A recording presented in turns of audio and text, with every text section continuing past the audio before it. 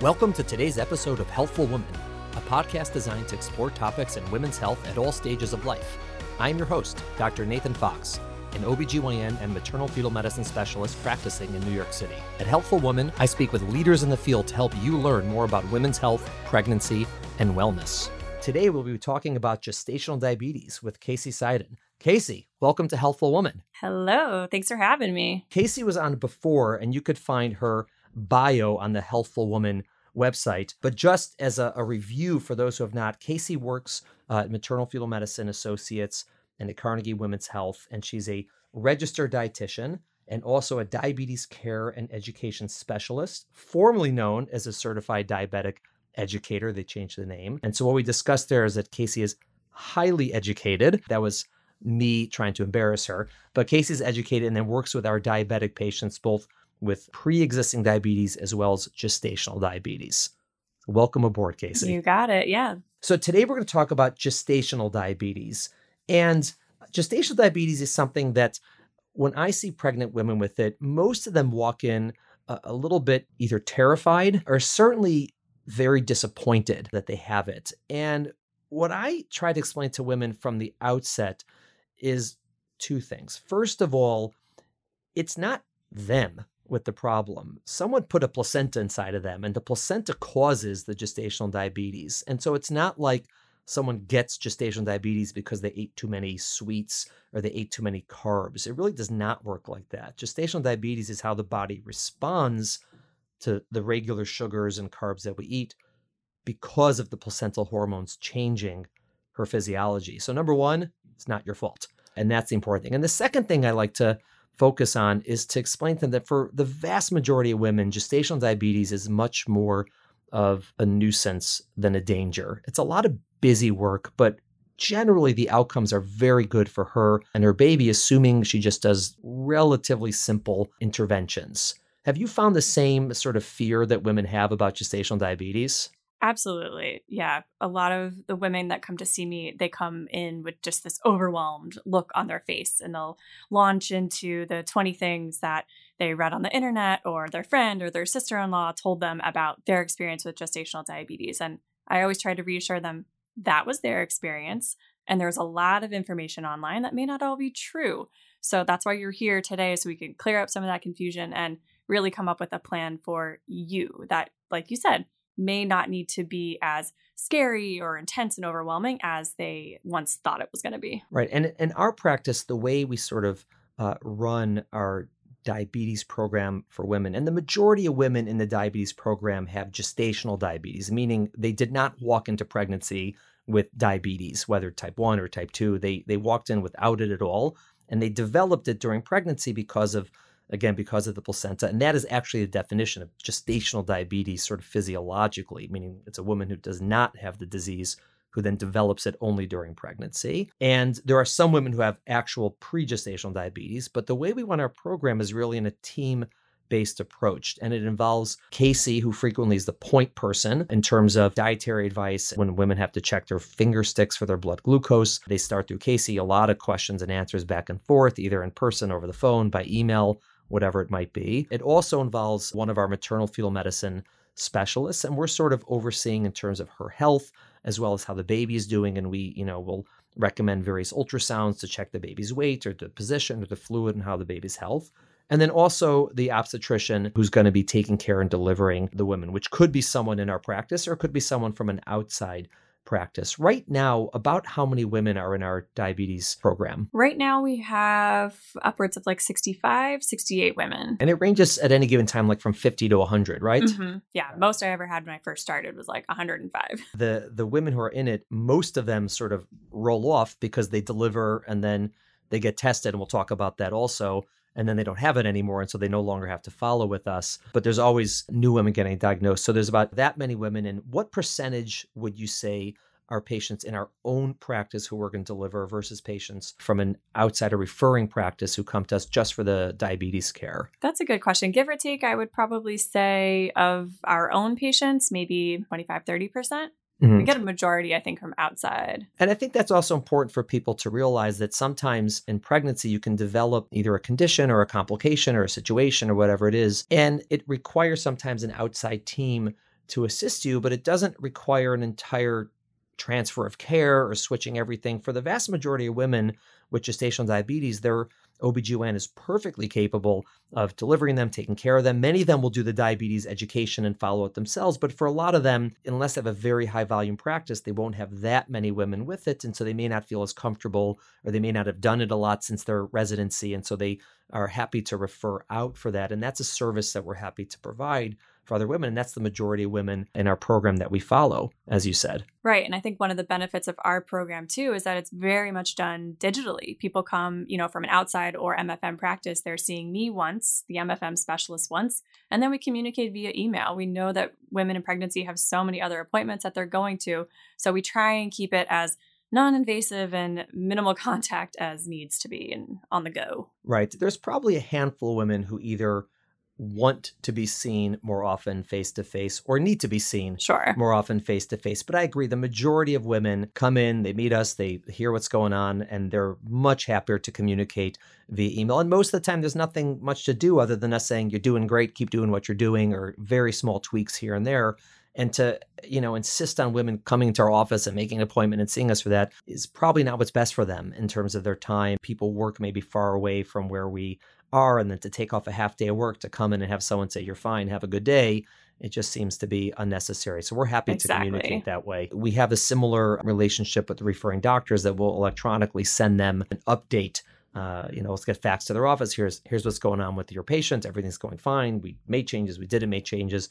And it sort of keeps it on that level. And I think that's resulted in our program is certainly with your interactions for a high level of satisfaction with it. Absolutely. It's communication across the board. Every player knows what's going on with the patient at any given time. Yeah. Right. And that probably also increases compliance, I would imagine. It's easier for people to do all these things if they know that they just have to do it at home and, then they're done with it. I'm an email away, literally. When someone comes and they come to you for the sort of initial consultation, right? What usually happens logistically is all women in pregnancy get screened for gestational diabetes. And there's different ways to do it. But I would say, at least in New York City, the way most people are doing it is there's a 1-hour screen, which means you come into the office or the laboratory, you have a drink, which is 50 grams of glucose. It's a sugary drink. And then an hour later, you get your blood drawn. And if you pass it, some people use different definitions, but if you pass it, you're done. And if you quote unquote fail it, it does not mean you have gestational diabetes. It means you have to do a longer, more complicated, more annoying test that actually takes a half day, where you come in fasting and you first get your blood drawn, then you drink 100 grams of glucose, and then have your blood drawn 1, 2, and 3 hours later. So it's 4 blood draws over 3 hours, and you have to come in fasting. That's sort of the main test. I tell people if we made everybody do that test, no one would get pregnant anymore, because it's just horrific to go through that. Yeah. About 1 in 5 women have to take the longer test, give or take. Of those who take it, 4 out of 5 are going to quote unquote pass it, and then they're done, and the 1 out of 5 will have gestational diabetes. And then either they see you first or they see someone like me first. And that's usually just based on scheduling. And if they see you first and they walk in the door, how do you approach that visit with her? That she comes in, she just got the diagnosis, she doesn't know anything from anything, she's not doing anything yet. And here she is sitting in front of you. First off, with any patient, I always want to kind of assess, all right, what's your baseline knowledge? Like, tell me what you know, if anything. If they don't know anything about gestational diabetes, fine. We start from the ground up and I kind of run them through the basics. People usually come in with a sense of what's going on. They know about carbs, they know about sugar. They have some misconceptions too, maybe that they need to completely eliminate carbs or never allowed to touch certain fruits, which isn't necessarily true. So I establish what they know and then ask what questions do you want to make sure that we get addressed. Because, I can educate all I want, but if I'm not answering exactly what specific questions they have, it's not going to be a productive visit for them. So I establish that up front, and then we'll kind of walk through what a typical diet day looks like for them. Just what are your meals, snacks, beverages, exercise, sleep. I get a big picture of what that looks like. A lot of people have already come in starting to make a few tweaks. So I'll tend to ask well, what was it before? Did you have something different for breakfast before? Because maybe some of those favorite foods that they were having could be brought back in. So it's always nice to let them know that not everything that they maybe had been eating is going to have to be thrown out the window.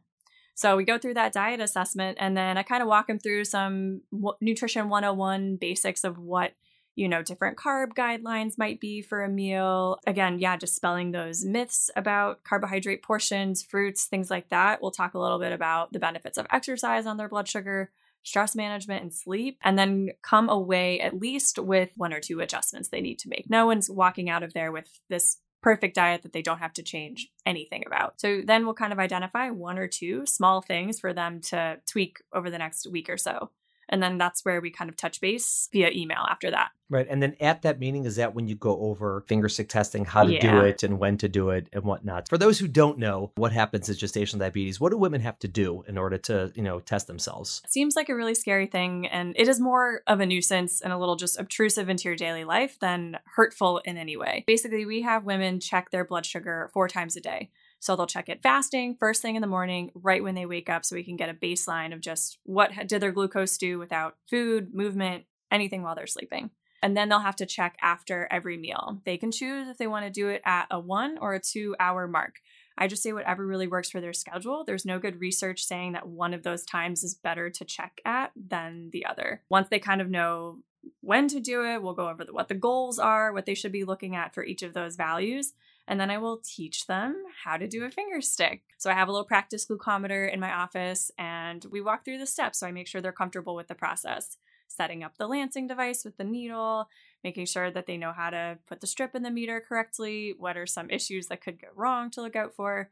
And then we do a practice one. And people are so surprised at how little it hurts. I mean, it's the tiniest little poke. They don't even get blood coming out half the time. We got to squeeze the finger. So it really puts them at ease, and they feel much more confident taking that kit home and doing it on their own. Right. When I was a little kid and we went to the pediatrician and they would check our blood glucose, they would it looked like a thumbtack, and they would basically stick in our finger. And it was the most terrifying thing in the world as a child. But nowadays, it basically looks like a pen that you put on your finger, and there's a button you press, and it's automated so that the needle quickly goes in and quickly goes out of your finger. And it's also a much smaller needle. So like you said, either it's very quick or they don't really feel much at all. And since the needle is so small, you frequently have to actually squeeze the finger to get a drop of blood out. Exactly. And then you put the drop of blood on a little piece of paper and stick it in a machine, and it tells you the number. And so that's done 4 times a day, which like you said is kind of a nuisance, but it's not like getting a blood draw, like going to the lab and having a needle stuck in your arm 4 times a day. It's nothing like that. Yeah. Obviously. And then usually after they start doing that, they'll communicate with you, like you said, electronically.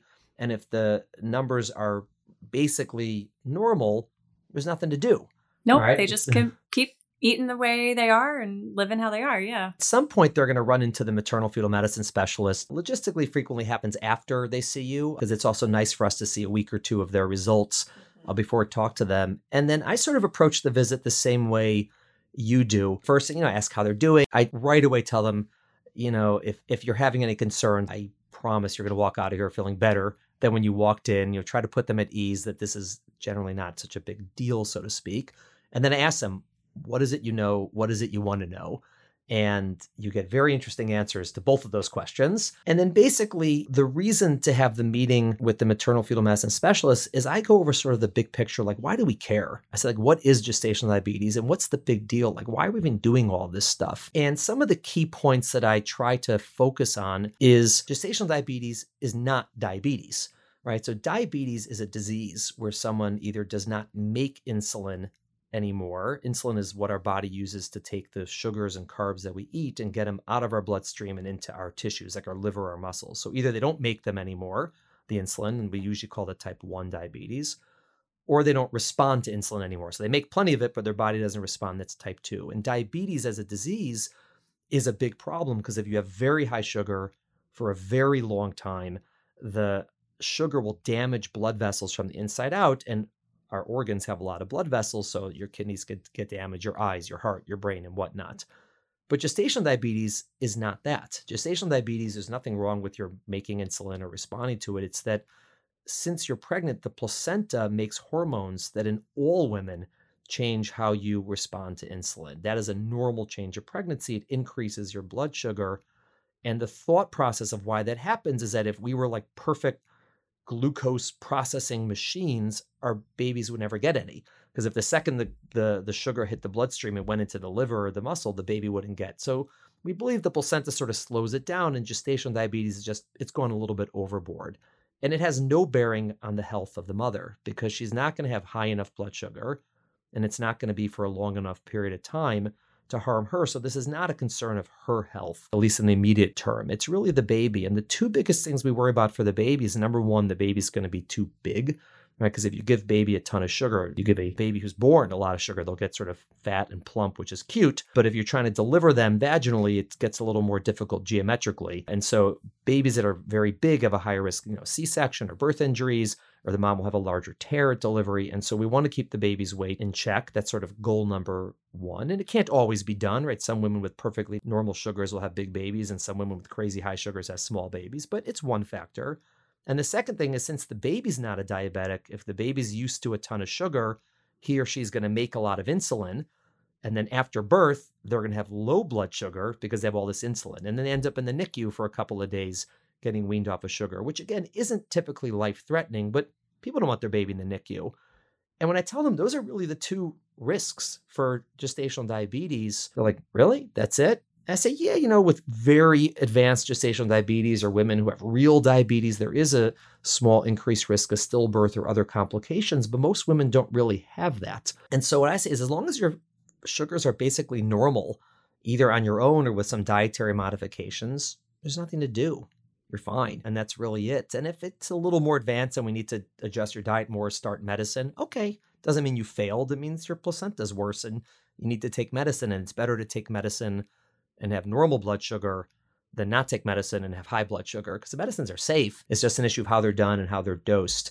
And that's really it for pregnancy. And when I'm done with that, people are like, oh, okay. Like, that's cool. I could do that. And then the important thing, though, is after delivery. And we talk about that a lot, and I'm sure you do also. And that, number one, we have to verify that in fact this is just gestational diabetes, because some women screen positive in pregnancy, but then they find out, wait, I actually have diabetes, or I have what we call a pre-diabetes or a borderline diabetes, meaning it's an issue that's actually brewing in my life, and I just found out about it because I'm pregnant and they screen me. And that's why we test them about 6 weeks or 8 weeks after delivery. And that's also something that you follow up with patients, correct? To the best of our ability, we know moms with newborns are obviously very busy, very tired, have lots of things, but we do recommend 6 to 8 weeks postpartum having them come back to the lab, do another one of those glucose drinks. This time it's only a 75-gram, 2-hour test. 2 blood draws, though. There's so much data, at least in the US, and how poor compliance is with that test, that no matter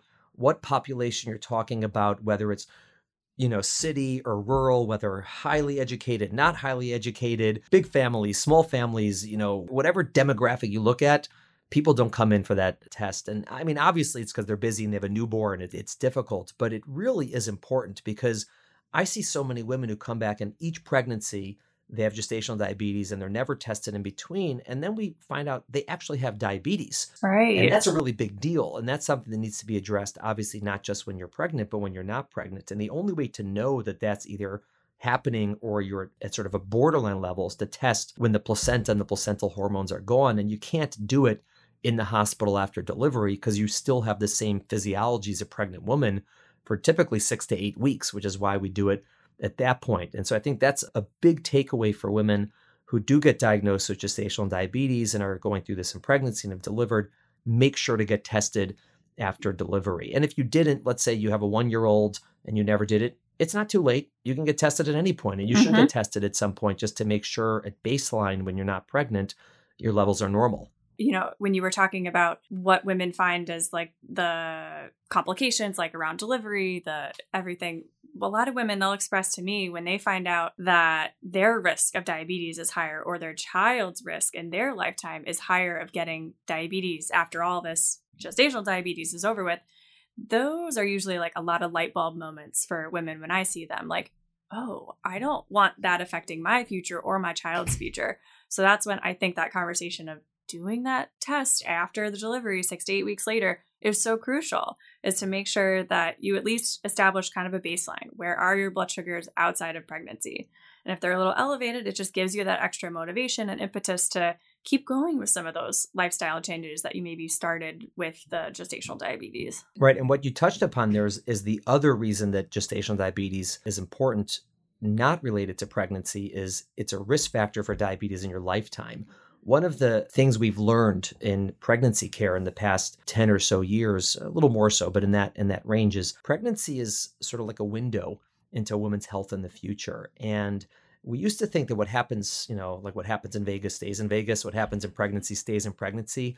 It's really not true. So when women who are pregnant get high blood pressure of pregnancy, it's almost, think of it like a stress test, that if you run on the treadmill and you have changes in your EKG, you're at risk for that happening later in your life. So the same thing, if during pregnancy your blood pressure goes up, it does not mean you will get high blood pressure in life. It just means you're at a higher risk of developing high blood pressure or heart disease later in life. And the same is true with gestational diabetes. Women who have no risk factors whatsoever, who get gestational diabetes in pregnancy, now have an increased risk in their lifetime of getting diabetes. And that could be 10, 20, 30, 40 years down the road. And so for some women, like you said, who maybe aren't exercising or aren't eating healthy foods, or maybe, are a little bit, overweight and would like to lose weight, this is sometimes like a good impetus for them, an encouragement to sort of continue the things they started in pregnancy. But for women, let's say, have perfectly healthy lives and they're exercising and eating right and have a, normal weight and normal blood pressure, everything's fine. There may not be so much to do about it, but I always remind women that this is a part of your medical history. And so when you go to, whether it's you're getting your appendix removed, or you're going to an internist or a family doctor, and they say, do you have any medical problems? You could say, I don't, but when I was pregnant 3 years ago, I had gestational diabetes. I did or didn't need insulin. I had high blood pressure. It lasted for this long after delivery. And an astute clinician will know that therefore you have to be checked more frequently in your life for those conditions occurring. And what happens in pregnancy should be a part of your medical history. And we're learning more and more about that with more research and more time of how much we can see into the future with a woman's pregnancy. Yeah, 100%, which is also why I try to, really emphasize, women will ask me after I deliver, can I just go back to eating the way I was eating? Can I have my bagels every morning? And it's like, well, you could, but now you are at a higher risk for getting diabetes in your lifetime. So I kind of see what we just were practicing throughout your pregnancy to manage your blood sugars as a trial run to really starting and implementing some healthy eating habits that I believe anyone should carry forward into their adult life. So sure, you can absolutely go back to eating a bagel and not have to worry about what the blood sugar result is going to be, but think about those choices more in, the context of your health long term, and now that you have this risk factor. Right. The difference between having a bagel every day for breakfast versus having a bagel. Exactly. And clearly the first is maybe not the greatest choice in the world, and the second is perfectly fine if someone doesn't have diabetes. What I found so interesting about gestational diabetes, and this is sometimes where people looking online at diabetic diets and whatnot is really not as good as actually talking about it, is it's so much more unpredictable. Right? If you take someone who has like type 1 diabetes, they can do glycemic index and carb counting, and they can predict precisely what's going to happen to their blood sugar based on what they eat, how much they eat it, and then dose their insulin in advance of them eating it. But with gestational diabetes, it's so unpredictable. I have some women who, they're like, every time I eat mango, my sugar shoots up. And other women, like, I can eat as much mango as I want, but if I have a strawberry, my sugar flies off the charts. And it just goes to show that it's not the same quote unquote disease for every person. It's really how they're responding to different levels of hormones coming out of the placenta. And a lot of it is trial and error. You can't tell someone on day one, if you eat these foods, your sugars will be fine. Sometimes they could eat anything and their sugars are mostly okay. And sometimes there's certain foods that are just culprits for them. And it's really hard to grasp that. And it's a lot of trial and error. Yeah, I can give people kind of a general guideline, but I always say we won't know until you test. People with type 1 diabetes are living with this their entire life. So they can really fine tune and get to understand their body and how it responds to so many foods. Women in pregnancy have a few weeks, months at best. And so, I say, well, let's take the first 2 weeks to kind of like trial some of your favorite foods, trial a quote unquote really healthy meal, see how they all go, and then just see what you can kind of get away with in a sense. Not that if you could get away with a sleeve of Oreos, I would encourage getting away with a sleeve of Oreos, but your blood sugar just might handle it differently than your friends would. Right. I tell women that by the time they really figure it out, they'll deliver. And what are some of this very simple, basic recommendations I make to women, just like from day one, they get diagnosed, I'm talking to them on the phone, like, what could I do? What could I do? And, I just say, all right, the typical American diet is about 2/3 carbs and 1/3 other fats and proteins. I say, if you could flip that, just on day one, like increase your proteins and fats and decrease your carbs. That would be great. Not eliminate your carbs, but just decrease a little bit. And number two, of the carbs you eat, if you can shift to things like brown rice, whole wheat, that are sort of processed a little bit slower and don't spike your blood sugar, like those two things can sometimes be enough for someone with gestational diabetes, and that's it. Yep. Just a simple change in the diet that's not too life-altering, not too drastic. A lot of people would like to do it anyways. They feel healthier when they do it. And sometimes that's all people need. Yeah, I always say to zoom out. My nutrition advice is never super sciencey or super alluring, but it really comes down to eating more vegetables, choosing quality proteins and healthy fats, and keeping your carb intake, as a smaller piece of the diet and trying to choose those good complex carbs. Do you have any other like pearls or tips that you give women like routinely on the first visit? You've mentioned it and it comes up all the time. Fruit, people come in with so many misconceptions about fruit. They put it in a separate category for some reason than like rice and pasta and things. So, everyone thinks that they can never have fruit when they get this diagnosis, but that is absolutely not true. A big pearl that I like to share is when we're going to have something that, like a fruit, maybe a higher glycemic food, pair it with some protein, have that banana or apple with a little bit of peanut butter. It goes a long way if you have kind of a buddy riding along with that carbohydrate food. So giving them that idea of like, oh yeah, protein and fats really can help modify the blood sugar response. If they keep that principle in mind, they can do pretty good with snacks and meals. Right, because you could have the same actual amount of sugar consumed, but if it gets released slower into your bloodstream, You're not going to have these spikes in blood sugar. And so another thing that comes up, and probably 25% of women with gestational diabetes or less, right, not the majority, is that they do all the right things, but their blood sugars are still high, particularly the ones when they're fasting, because that has nothing to do really with what they're eating. That's just sort of what their baseline is. And I find that the majority of women feel like they're a failure, like they did something wrong, and they're like embarrassed by it, or they'll start eating less and less and less because they want their sugars to be normal. And I try to encourage them that it's exactly the opposite. Like they're doing everything they can. Like this is happening to them. They didn't do this. And I usually see that when someone has, really low or normal blood sugars after they eat, but high blood sugars when they're fasting, which tells me they're like really tight on their diet and are, doing everything perfectly right. But ultimately, their body just has high blood sugar. And there's not much they can do about that other than take medicine. And I tell you, they're so relieved when they finally come around to it and we start them on some medication or insulin. Those first few days where they haven't woken up in a panic and stress after checking their blood sugar and they see a normal fasting value that's at goal, they're so relieved. And they're like, you know what? This is totally worth it. Like I would have signed up to do the insulin a week ago.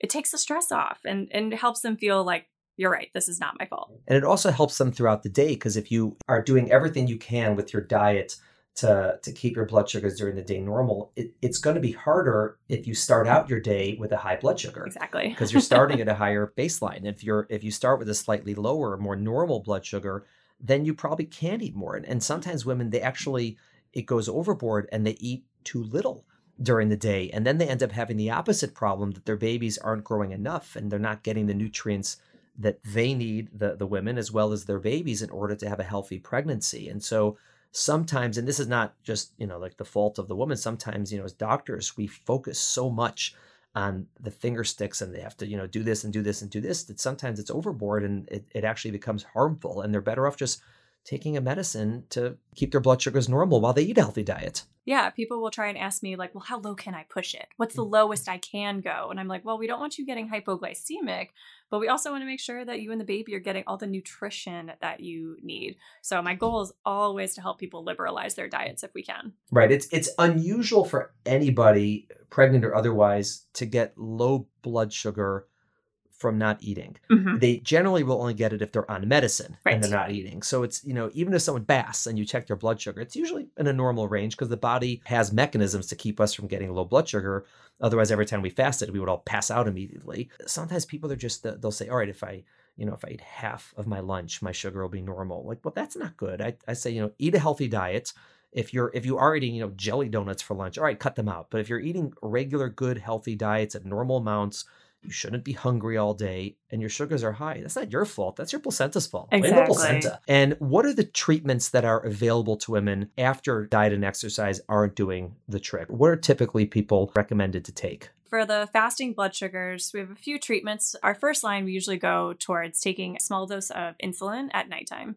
So it would be an intermediate acting insulin that works for about 10 to 12 hours. So if they take it right before they go to bed, it's usually peaking and having its most effective action right when their blood sugars are rising in the morning. The placenta is making all those antagonizing hormones, cortisol is going up. So it just kind of blunts that rise and keeps everything really controlled.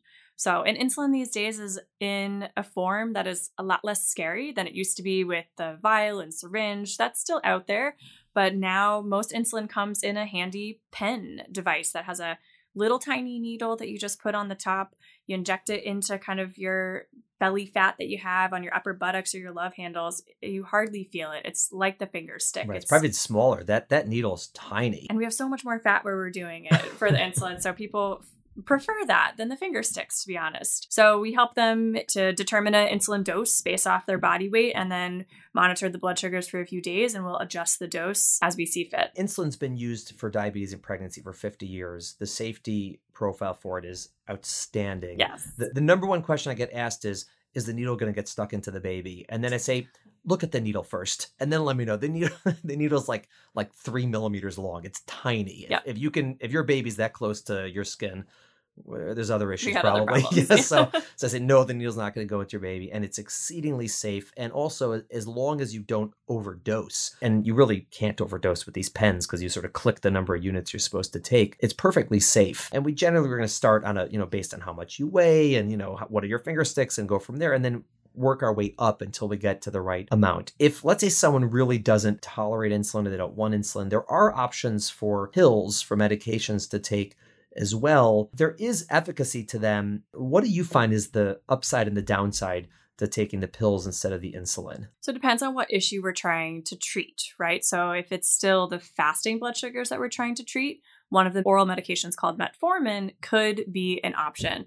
Metformin is basically helping to increase your insulin sensitivity. So on the tissue level, it's kind of opening up more of those doors of your cells to let the sugar go in while you're sleeping, perhaps. It's effective and it is, safe and studied in pregnancy, but I see a few side effects with metformin. It has a lot of gastrointestinal upset. People will get diarrhea, a lot of kind of gas and bloating with it. So people aren't the biggest fan of it for that reason.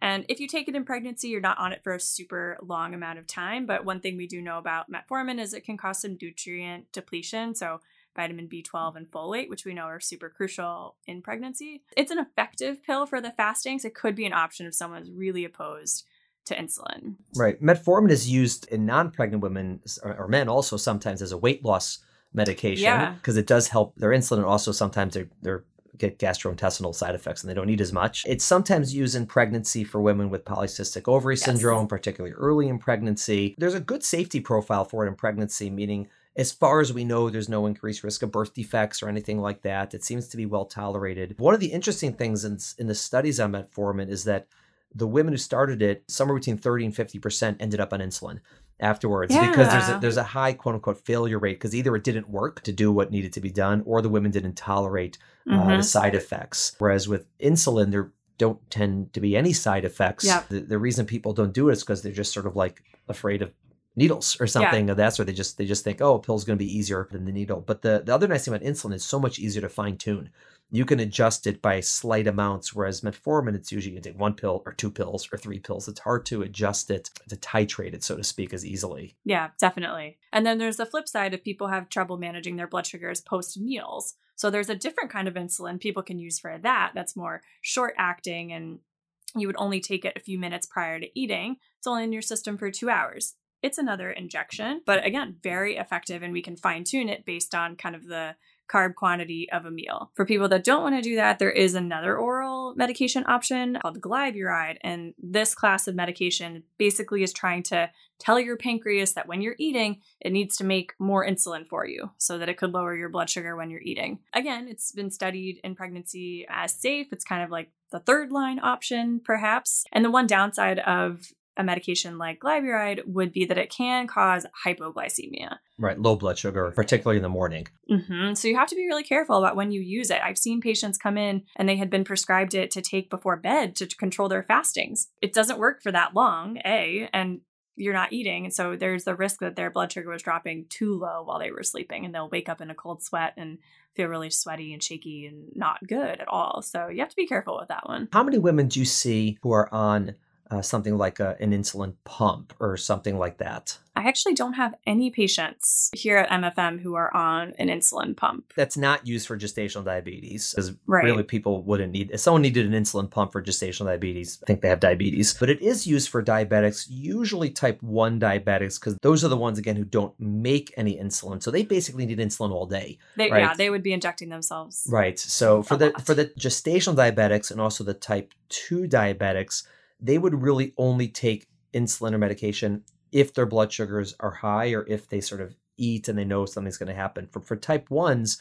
they need to take insulin all day because they're not making it. So they typically go on a pump. And did you work with people with on insulin pumps in a prior? You must have done it during your training, obviously. I did a little bit. Yeah, I used to work in an outpatient setting. And so I would see type 1 and type 2 diabetics. And I had a few people on insulin pumps and they managed them pretty well. They were also usually used in tandem with, now they have these continuous glucose monitors. So instead of people having to do the finger sticks, which is especially cumbersome for someone maybe with type 1 diabetes or someone with type 2 diabetes who's doing a lot of insulin all day long, it took the burden off the finger stick. So it was this whole, technological advancement that they had in their treatment. They could just very easily check their blood sugars via this monitor. Yeah, they just put their phone near their arm and then suddenly it tells them what their blood sugar is. My pregnant patients will ask me, well, can I do that one? I saw the commercials. Can I use that instead of checking my finger sticks? And unfortunately, the data is just not there yet. It's not really approved to use in pregnancy. It's not going to get the most accurate readings because we know in pregnancy,